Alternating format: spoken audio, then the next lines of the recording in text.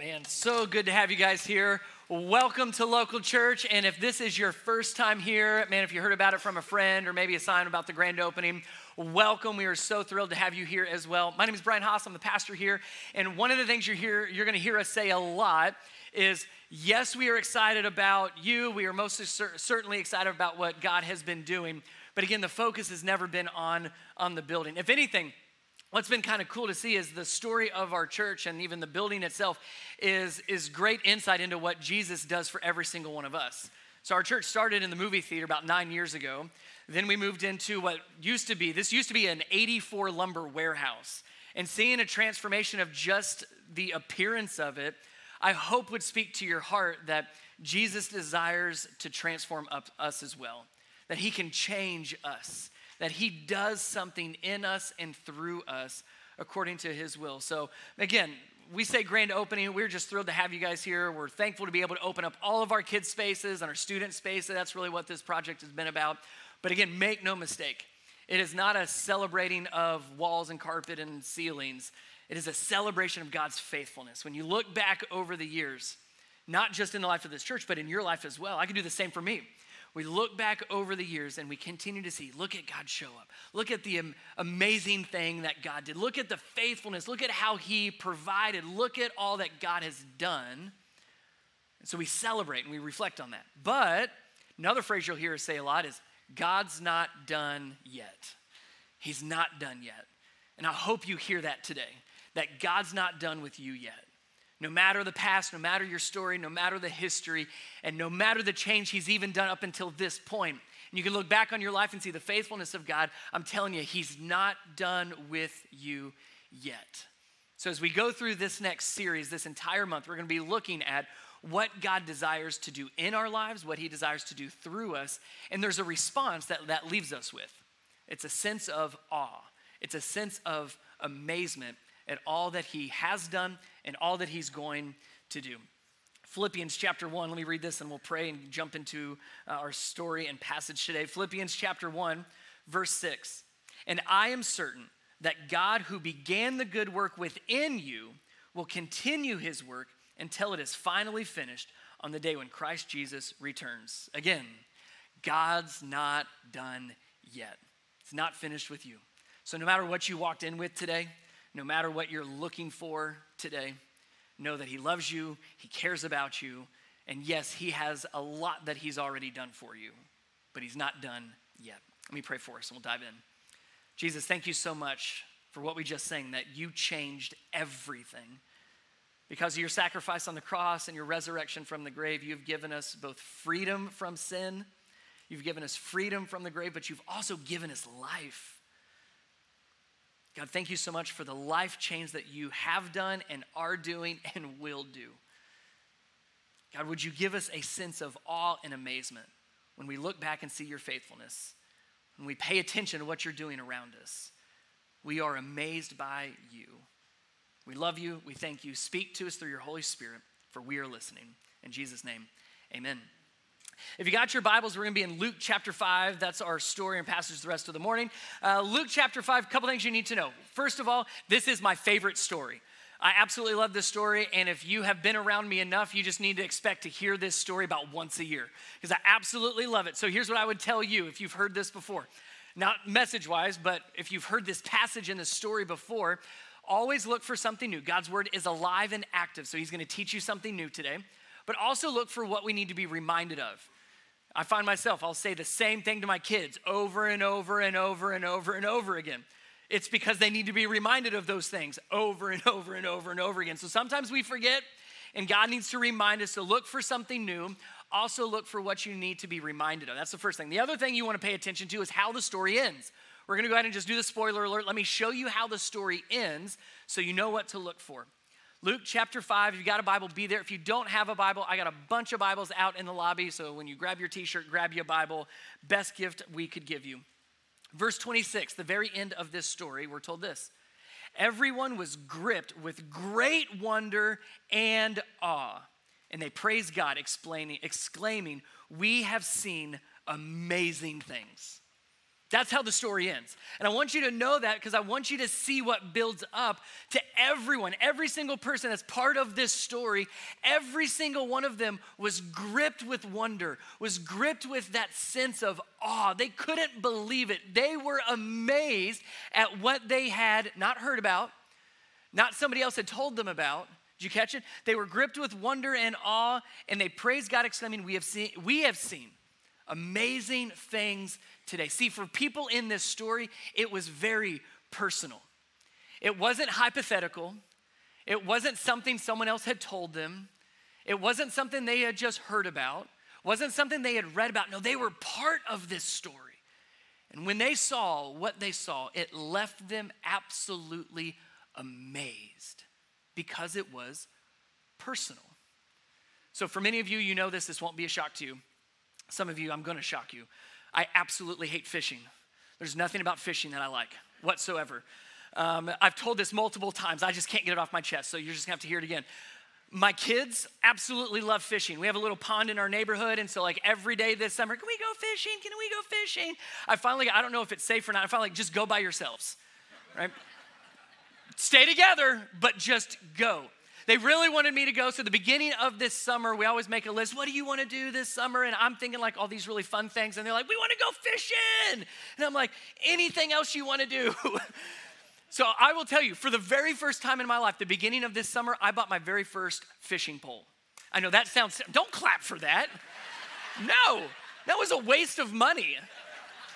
But I did it because I love my children. I'm trying to be the best father I know how to be. So I was like, I'll get a fishing pole. And I'm just telling you, like, guys, it's just not fun. You sit in the same spot and it's hot and maybe you catch one thing here or there. And I'm the one that always has to like do all the things that you're supposed to do when you catch the fish. Like, it's not fun for me at all. I had a friend that said, Brian, you're going fishing. No wonder, you're doing it wrong. You're going fishing, you're not catching. And I'm like, same thing.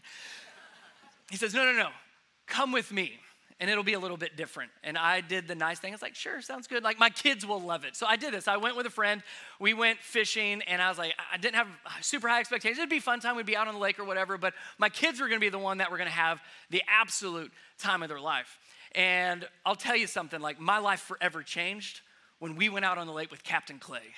Because we went out on the lake with Captain Clay, and I'm telling you, we did not fish. We basically caught a fish the size of my middle son. That's Cole right there. That's Captain Clay. And that was being on the water in like 3 minutes. And I'm like, did that just happen? And I was like, maybe it's just a fluke. Like, the first person, I don't even know the phrase. What is it? Early bird catches fish or something like that. So we get out there and it wasn't just one. Then we caught another one. And another one, and another one, and another one. It was insane on what we were catching. For the first time in my life, I caught a fish and I was happy about it. I smiled, I was grinning, I couldn't believe it. I was amazed. I was like, this actually happened. I didn't know, and I'm just like, I'm blown away. And so I'm asking Captain Clay all these questions and learning about all this stuff. And I kid you not, when we left, we went fishing for like 4 hours. Usually we fish for 4 minutes. And we went for 4 hours. And you know what I told Captain Clay as I left? I'll be back. That was awesome. That was amazing. I've never experienced anything like that. I was left amazed. Now, here's what's interesting. I was amazed, but I wasn't amazed with other people's stories, right? Like, there's a lot of people, and I can look around, and I'm like, I see all your fishing stories on Instagram and everything, and I just look like waste of time. And I hear my kids talk about how much they love fishing. So, I've heard the fishing stories. I've seen the fishing pictures. I've grown up hearing about fishing, but it wasn't until I experienced it for myself that it left me amazed. You need to know that when we started this church 9 years ago, and then when we started this project over a year ago, there's been a kind of a common prayer. There's been a lot of different prayers. One of them is that God would give us, as a church, that includes you, a sense of awe. A sense of amazement at him, at who he is and what he's done and what he's doing and what he continues to do. But here's the thing, you probably won't experience amazement and awe, or as scripture here told us, gripped with wonder, if it's not personal to you. You can hear everybody else's story and you be like, oh, that's a good story, good for them. You can read about the stories in scripture. You're like, yeah, they're true, I believe in that. Good for them. My prayer for you today is that this would become personal, that your awe and your amazement would come out of what God has done in your life. And you would see that, and you would recognize that, you would reflect on that, and you would look forward to what God is going to continue to do. So don't just be amazed at what God's doing around you. Most certainly that's part of it. Don't just be amazed at what happens in Scripture. Absolutely, that's part of it. But would you allow God to be personally involved in your life? And I would imagine, just like the end of this story, the end of your story will be similar, that you are gripped with great wonder and awe, and that you would exclaim while praising God, I have seen God do amazing things in me and with me. So that's the end of the story. Let's see what led up to it. So beginning of the story is verse 17. Let me talk through it. I'll show you some things as we get through it. But again, the whole point is pay attention to what leaves these people in awe and amazement. Verse 17, the beginning of the story. One day while Jesus was teaching, some Pharisees and teachers of religious law were sitting nearby. It seemed that these men showed up from every village in all Galilee and Judea, as well as from Jerusalem. And the Lord's healing power was strongly with Jesus. So again, picture this scene. People were coming from all over the surrounding areas. They all show up to one place. We're going to find out in a minute. It's like in the middle of a house. Jesus is preaching and teaching. He's healing people. So of course it draws a crowd. People have heard about Jesus. They want to see him for themselves. They've heard about all that Jesus is doing. They want to experience it for themselves. So all these people show up to this one place where Jesus is at, and we're told that healing power was strongly with Jesus. Let's talk about those two words for a second so you understand.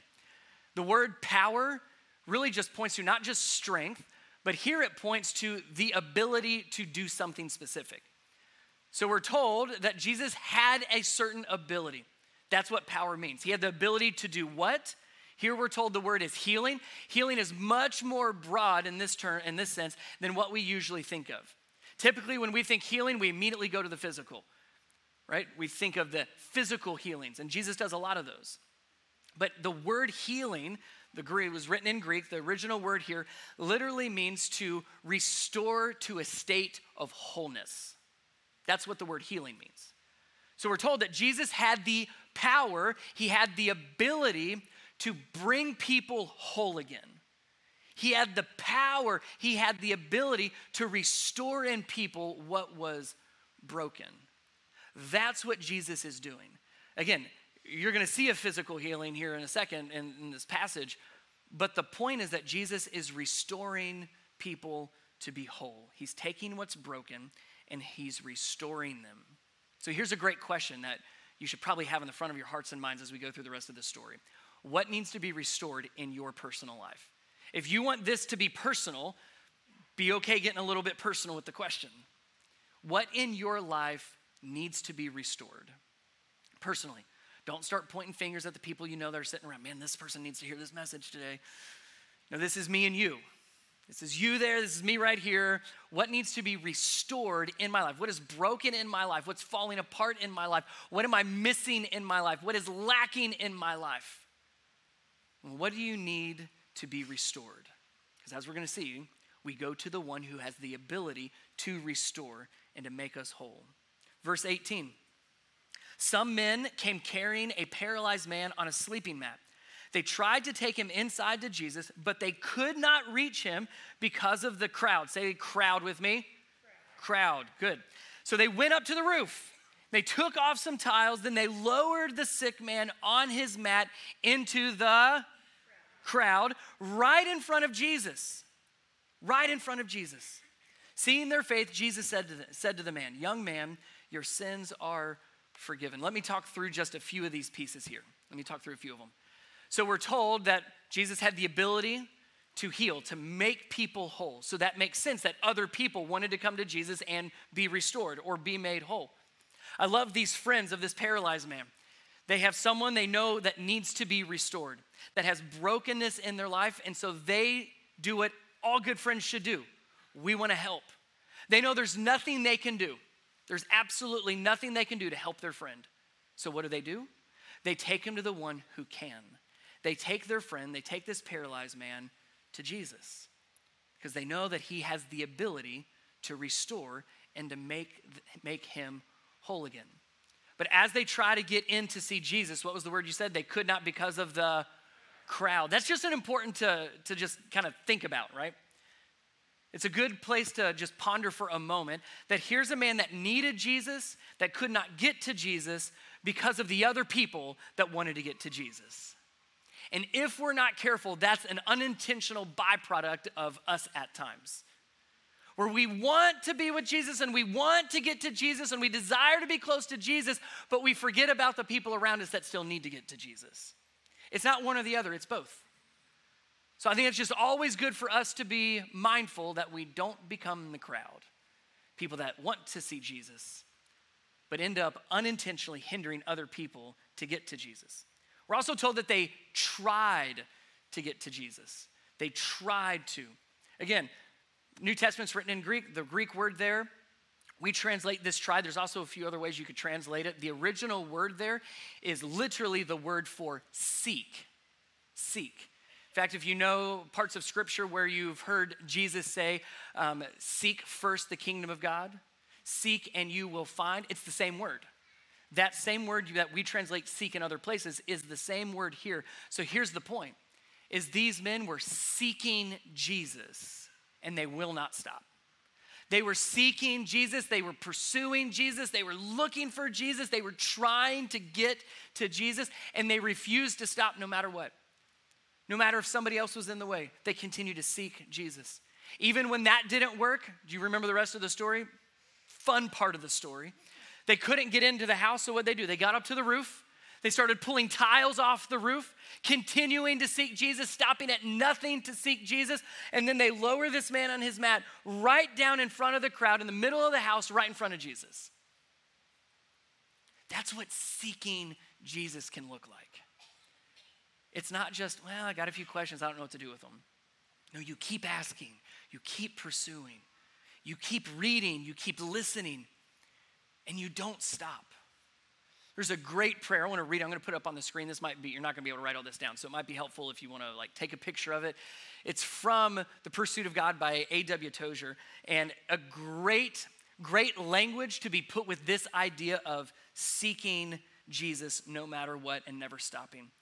He writes this prayer. He says, "Oh God, I have tasted your goodness, and it has both satisfied me and made me thirsty for more. I am painfully conscious of my need of further grace. I'm ashamed of my lack of desire. Oh God, the triune God, I want to want you." I love that. "I long to be filled with longing.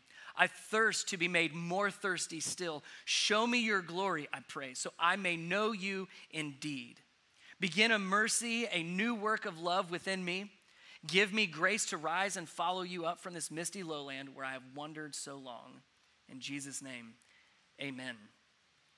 Do you hear that desire to know God more? Do you hear that pursuit? That I don't want to be content with just knowing God this much.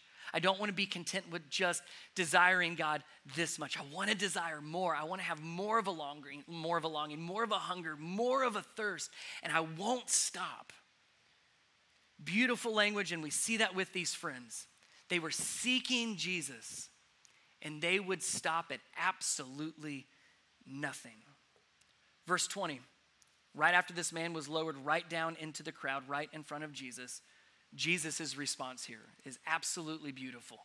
It's short and powerful, and for me, it's the best part of the entire story. Verse 20, seeing their faith, Jesus said to the man, "Young man, your sins are forgiven." Notice that when we pursue Jesus, he's found. When we seek after him, he will respond to us. Right? You got to think, this man gets lowered through a hole in the roof right in front of him, and the whole crowd had to have been thinking, what is Jesus going to do? Maybe followed by, whose house is this anyway that now has a hole in the roof? And Jesus could have responded to a lot of different things. Whoa, whoa, whoa, whoa, whoa, what are you guys doing? Time out. We're full. Guys, aren't you aware of what you're doing? You're interrupting my message. Can you wait a little bit? I'll try to get to you a little bit later. Like, there's a lot of responses Jesus could have given. But this was his response. Seeing their faith, Jesus said to the man, young man, your sins are forgiven. Let me break that down just a little. We're almost going to go word for word here for a second. Seeing their faith, your sins are forgiven. We see a lot about the character of Jesus, what Jesus really cares about and what he prioritizes. Those first three words, seeing their faith. Seeing, it wasn't just vocalized. It wasn't just verbalized. It wasn't just talked about. Their faith was evident. The same is true for us, should be true of us. That our faith is not just something we talk about. Our faith is not just something that we periodically share. Yeah, I'm a Christian, I believe in Jesus. No, is it evident? Can you see your faith? Can you see my faith? Jesus saw their faith, so it needs to be evident. It needs to be obvious. Seeing their faith, plural. Not just his faith, not just the paralyzed man's faith that's now sitting on his mat in front of his feet. He says, seeing their faith. So this man before him and the men that put the hole in the roof. Here's why I love that so much. That says that my faith can have an impact. That means that your faith can have an impact. Our faith begins with us and Jesus. Absolutely. That is a decision you have to make between you and the Lord. But your faith, when it's lived out and it's evident, when your faith is seen, it impacts other people. Now, we cannot change hearts. We cannot change people. I don't even think we can change people's minds. But our faith can be used by God in amazing and impactful ways. So no, we cannot change hearts and we cannot change people, but we can point them to the one who can. Again, you go back to the story of these friends. These friends that carried a paralyzed man could not do anything to help him, could not change him, could not fix him, could not fill in the blank, but their faith brought them to Jesus. And then Jesus was able to do something about it. So your faith matters between you and the Lord, but between you and the people around you as well. Seeing their faith. It was faith.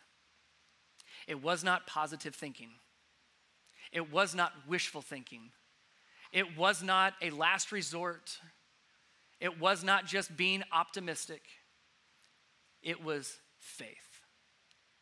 Believing in Jesus. Having their hope placed in Jesus. Trusting in Jesus. Faith in Jesus. Seeing their faith. And then Jesus' simple and most powerful and significant response. Young man, your sins are forgiven. That shows us the priority of Jesus' healing power, isn't it? Remember we said the power to heal for Jesus, it would be the ability to restore and make us whole. That's what Jesus just did for this man in a sentence. Your sins are forgiven. Understand that our sins, which could be classified as rebelling against God, we talked about that a few weeks ago as we went through Psalms. Anything that we do that is against God is a sin. Our sin separates us from God, literally separates us, and it breaks our relationship with God. So our sin has caused a fractured and broken relationship between us and God. But Jesus comes onto the scene, and what Jesus does on the cross, dying for our sins, raising from the grave 3 days later, it takes those sins away, Scripture says, as far as the east is from the west. So with those sins removed, because of his grace and his love and his sacrifice, Jesus now is able to restore our relationship with God because our sins are taken away. That's what Jesus did for this man in a sentence. Young man, you had a broken relationship with God, and there's nothing you can do about it. But I'm here, and I have the power to restore you. I have the ability to make you whole. I have the ability and the power and the desire to restore your relationship with God because I'm going to take your sins away and I'm going to make you whole again. That's Jesus' priority. That's Jesus' focus for all of us, is to make us whole, to restore our relationship with God once again. Verse 21. People around are watching this whole thing, right? You have a whole crowd of people watching this play out. But the Pharisees and the teachers of religious law said to themselves, who does he think he is? That's blasphemy. Only God can forgive sins. Many didn't believe Jesus was fully God. Verse 22, Jesus knew what they were thinking, dangerous. So he asked them, why do you question this in your hearts? Is it easier to say your sins are forgiven or stand up and walk? So I will prove to you that the Son of Man has the authority on earth to forgive sins. Then Jesus turned to the paralyzed man and said, stand up, pick up your mat, and go home. Understand what Jesus is doing here. It's an interesting dialogue. Well, it's kind of a dialogue. Notice that the Pharisees, religious leaders, were thinking these things in their minds and in their hearts. Jesus knows that, so he calls them out on it. He still speaks to our hearts today, just so you know. So in that moment, Jesus is like, guys, I understand you're having a hard time believing this, but which one is going to be harder? Is it easier or harder to say your sins are forgiven or stand up and walk? Right? Anybody could say your sins are forgiven. That doesn't make it true. Anybody could say stand up and walk, but we're about to see if that's actually true or not. There's actually some evidence that you see immediately. So notice what Jesus is doing here. His focus is still on the spiritual restoration of this man. His relationship with God to be restored. That's Jesus' priority and his focus. He's doing a physical healing just to prove the spiritual healing. He's like, I want to show you once and for all that I am who I say I am. That I am the Son of God, that I am Messiah, that I am Savior, that I am Redeemer, and that I've come here to restore your relationship with God. And for you to believe me, I'm going to show you that I can do this as well. So please understand, the priority of Jesus is restoring our relationship with him. The physical healing that he's about to do is proving what he can do in our hearts. But notice the instructions here. Don't pass through these. Stand up, pick up your mat, and go home. That's a lot to ask of somebody. Especially somebody that's lying at your feet on their mat paralyzed. So let me just mention these real quick. Stand up, something he probably has never done before. Or if he hasn't done, if he did early on, maybe it was an accident in his life, he's not done it in a very long time. Jesus is looking at this man and saying, I'm going to ask you to do something you cannot do without me. I'm going to ask you to do something that you've probably never done before. I'm going to ask you to do something that requires you to depend on me and trust me. That's stand up. And then he says, pick up your mat. That mat is his home. That mat is where he lives. He's saying you're going to walk away from your old life and you're going to begin a new life. And he says, and go home. Go home. Do you know what go home requires? Not just one step, but another step and another step and another step. All of a sudden, it's not just I can stand up, but I can walk. He's asking this man to do the impossible. To do something he's never done, to leave all that he knows behind, and to keep doing that every single moment of every single day. What Jesus is asking is a lot. Let's see what happens next. Verse 25, I love this man's faith.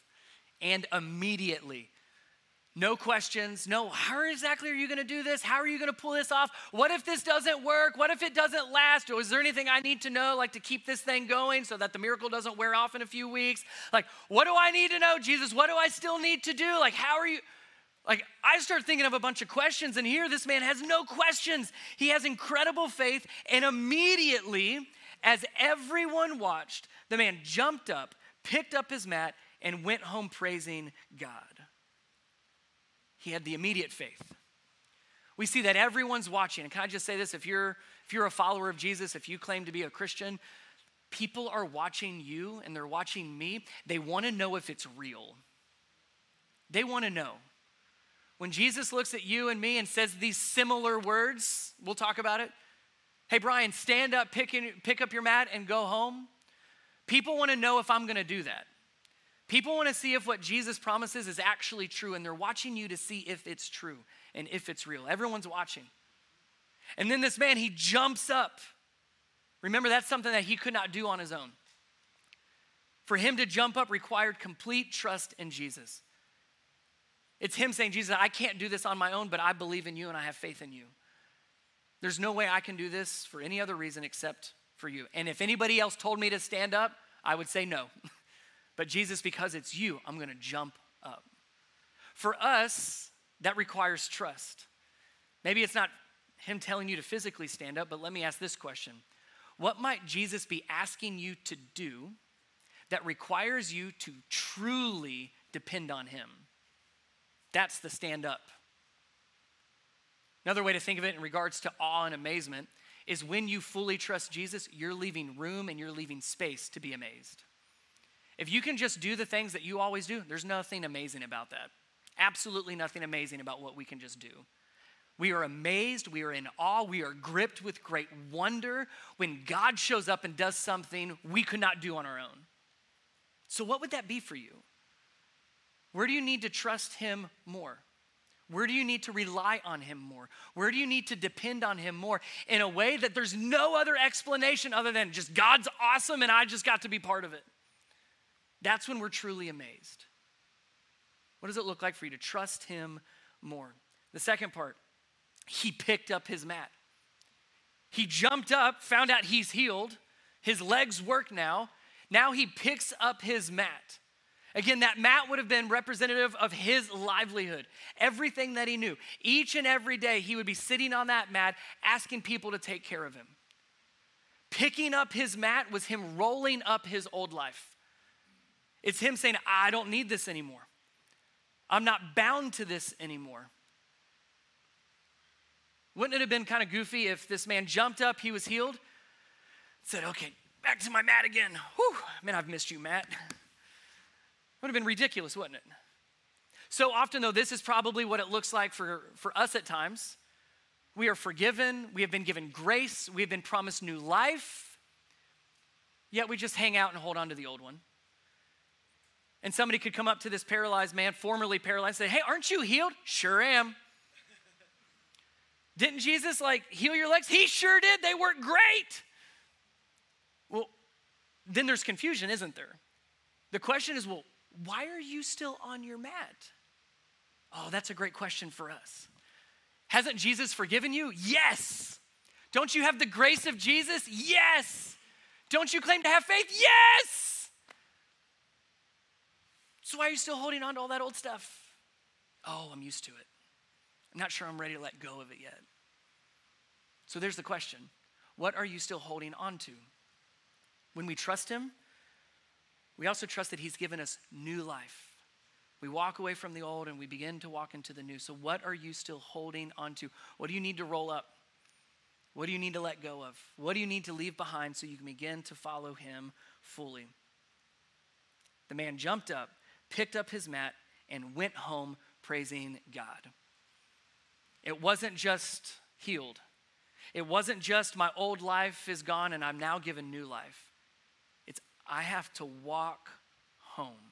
We've talked about this before if you've been around. Walking is just one step after another, after another, after another. If I stop taking steps, I stop walking. So then to walk, I have to keep taking steps and we keep taking steps. The idea here is this was not a one and done. It wasn't oh, my legs are healed. Okay, I'm good, I'm gonna stay put. No, I'm gonna keep walking in what Jesus has done. That restoration, that wholeness, that healing that this man experienced, he got to live that out every moment of every day. And the same is true for us. When we experience the grace of God through his son, Jesus, we get to walk that out every single day. Our salvation happened in that moment, but we get to live that out every moment with every breath of our day. We do that while this man did. We do that while praising God. Man, we never stop moving closer to him. Here's the question. What's your next step? Because so often we get real excited. I bet this man probably didn't just walk home. I bet he ran home. But then the next day, I get to keep walking. I get to keep taking steps. Man, never get tired of taking next steps in your faith. Let me just throw out a few. These are not all of them. There's a bunch. And I believe God will speak to you on these. Showing up. You showing up today is a great next step. Because you did something that a lot of people don't find value in. You're like, I want to grow in my relationship with God. I have questions about God. I'm trying to grow in my faith. That's a great next step. Show up, meet some other people around you. Open God's word. We worship him together. Maybe another next step is actually having conversations with other people. Scary part at church, I understand. I know most of you and you're all pretty friendly for the most part. So spend some time. Take that next step. I'm going to start talking with people around me. Take a next step. I'm not just going to read what Brian reads on Sunday. I'm going to take a next step, and Monday morning, I'm going to read on my own. I'm going to start digging into scripture on my own. That's a great next step. I'm not just going to pray at breakfast, lunch, and dinner. I'm going to take some next steps, and I'm going to develop my prayer life, my conversation, and my dialogue with God. I'm going to take a next step and I'm going to actually study God's word with other people. I've never done a Bible study before, but I'm going to take a next step because I want to dig in. I want to understand a little bit more of who God is and how I can have a relationship with him. Maybe that next step is for you. You're more like those friends that said, I know someone that needs Jesus and I'm going to stop at nothing to get them to Jesus. There's a word for that. A disciple of Jesus that makes other disciples. The Great Commission tells us to do just that. Go out to all the nations, baptizing them in the name of the Father, Son, and the Holy Spirit, teaching them the things that I've taught you, right? Those are disciples that make other disciples. It's people that tell other people about Jesus. It's you walk alongside somebody else and you help them navigate their own faith. And do that. There's a lot of next steps. That's the point. There's a lot of next steps that every single one of us can take where we continue to move in our relationship with God. And how does it end? Well, how we started. Verse 26. And everyone was gripped with great wonder and awe, and they praised God, exclaiming, we have seen amazing things today. They didn't just hear about this story from somebody else. They were there. They saw what Jesus did, and they saw what he can do. They saw this man's life forever changed, and it started with his heart. Jesus changed this man from the inside out. It did not start with his legs. It started with his heart. And all these people got to witness life change. Who this man was before Jesus, then what Jesus did in the moment, and who this man was after meeting Jesus. And we all have that story. I was, then Jesus showed up. And I trusted him. And I gave him my life. And I'll never be the same. We are in awe and we will be amazed when it becomes personal. I told you this is one of my favorite stories. It's not just because it's a cool story. It's not just because it's a fascinating story. It's because this is the story that made my faith real. Like not just hypothetically real, where it's like, yeah, I have faith, I believe in Jesus. No, this showed me who I am without Jesus. It also showed me what I'm called to do, like every single one of us, to bring people to the feet of Jesus. This story for me is very personal. When I think back to the people that carried me to Jesus, it becomes very personal when I think back to the people I've had the opportunity to bring to Jesus. It's not just a story. It's not just somebody else's story, it's my story. And when it's personal, you will be left in awe and wonder and amazement. But it needs to be personal for you. So here's where I'd want you to begin to pray. Is Jesus personal in your life? Is he personal? Are you in awe of what Jesus has done for you personally? Not just for the world. Most people know John 3:16, for God so loved the world, say it with me. I'll help you. For God so loved the world that he gave his only son, that whoever believes in him will not perish, but have eternal life. So often we think, for God so loved the world. No, for God so loved you.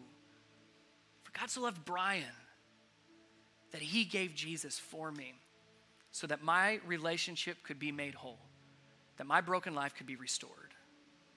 It's personal. And I hope it would be personal with you. Last passage, then we'll pray. 2 Corinthians chapter 5, verse 17. This means that anyone who belongs to Christ has become a new person. The old life is gone. A new life has begun. And all of this is a gift from God. We don't earn it and we don't deserve it. All of this is a gift from God who brought us back to himself through Christ. This paralyzed man, when he was laying on the floor at the feet of Jesus, he did nothing to earn that forgiveness. He did nothing to deserve it. He was seeking Jesus, and he trusted Jesus, and he was amazed by Jesus. I pray that's your story as it is mine. Let's pray together. Jesus, thank you so much for how you move and how you work. Thank you that you do not require us to fix things and to get our lives in order before coming to you. No, you call us, come as you are. brokenness and all, sin and all, problems and all, troubles and all, stress and worry and anxieties and anger and bitterness and all of it. And we bring all of that as we lay at your feet helpless, unable to fix these things in our lives, unable to restore our relationship with you on our own. Jesus, thank you for loving us so much that you came for me and that it's personal. And you have the power and the ability to take my sins away and to restore my relationship with you, making me whole. May that put me in awe. May that grip me in wonder. And may I be amazed at what I have personally seen you do in my life. And I pray that would be the story of everyone here. That we would see all that you've done for us already. And we would be amazed at you. Jesus, we trust you. Jesus, we fold up and roll up our old lives and begin the new life that you've given us. And we continue to take steps each and every day in wonder and awe and amazement of you. In Jesus' name, amen.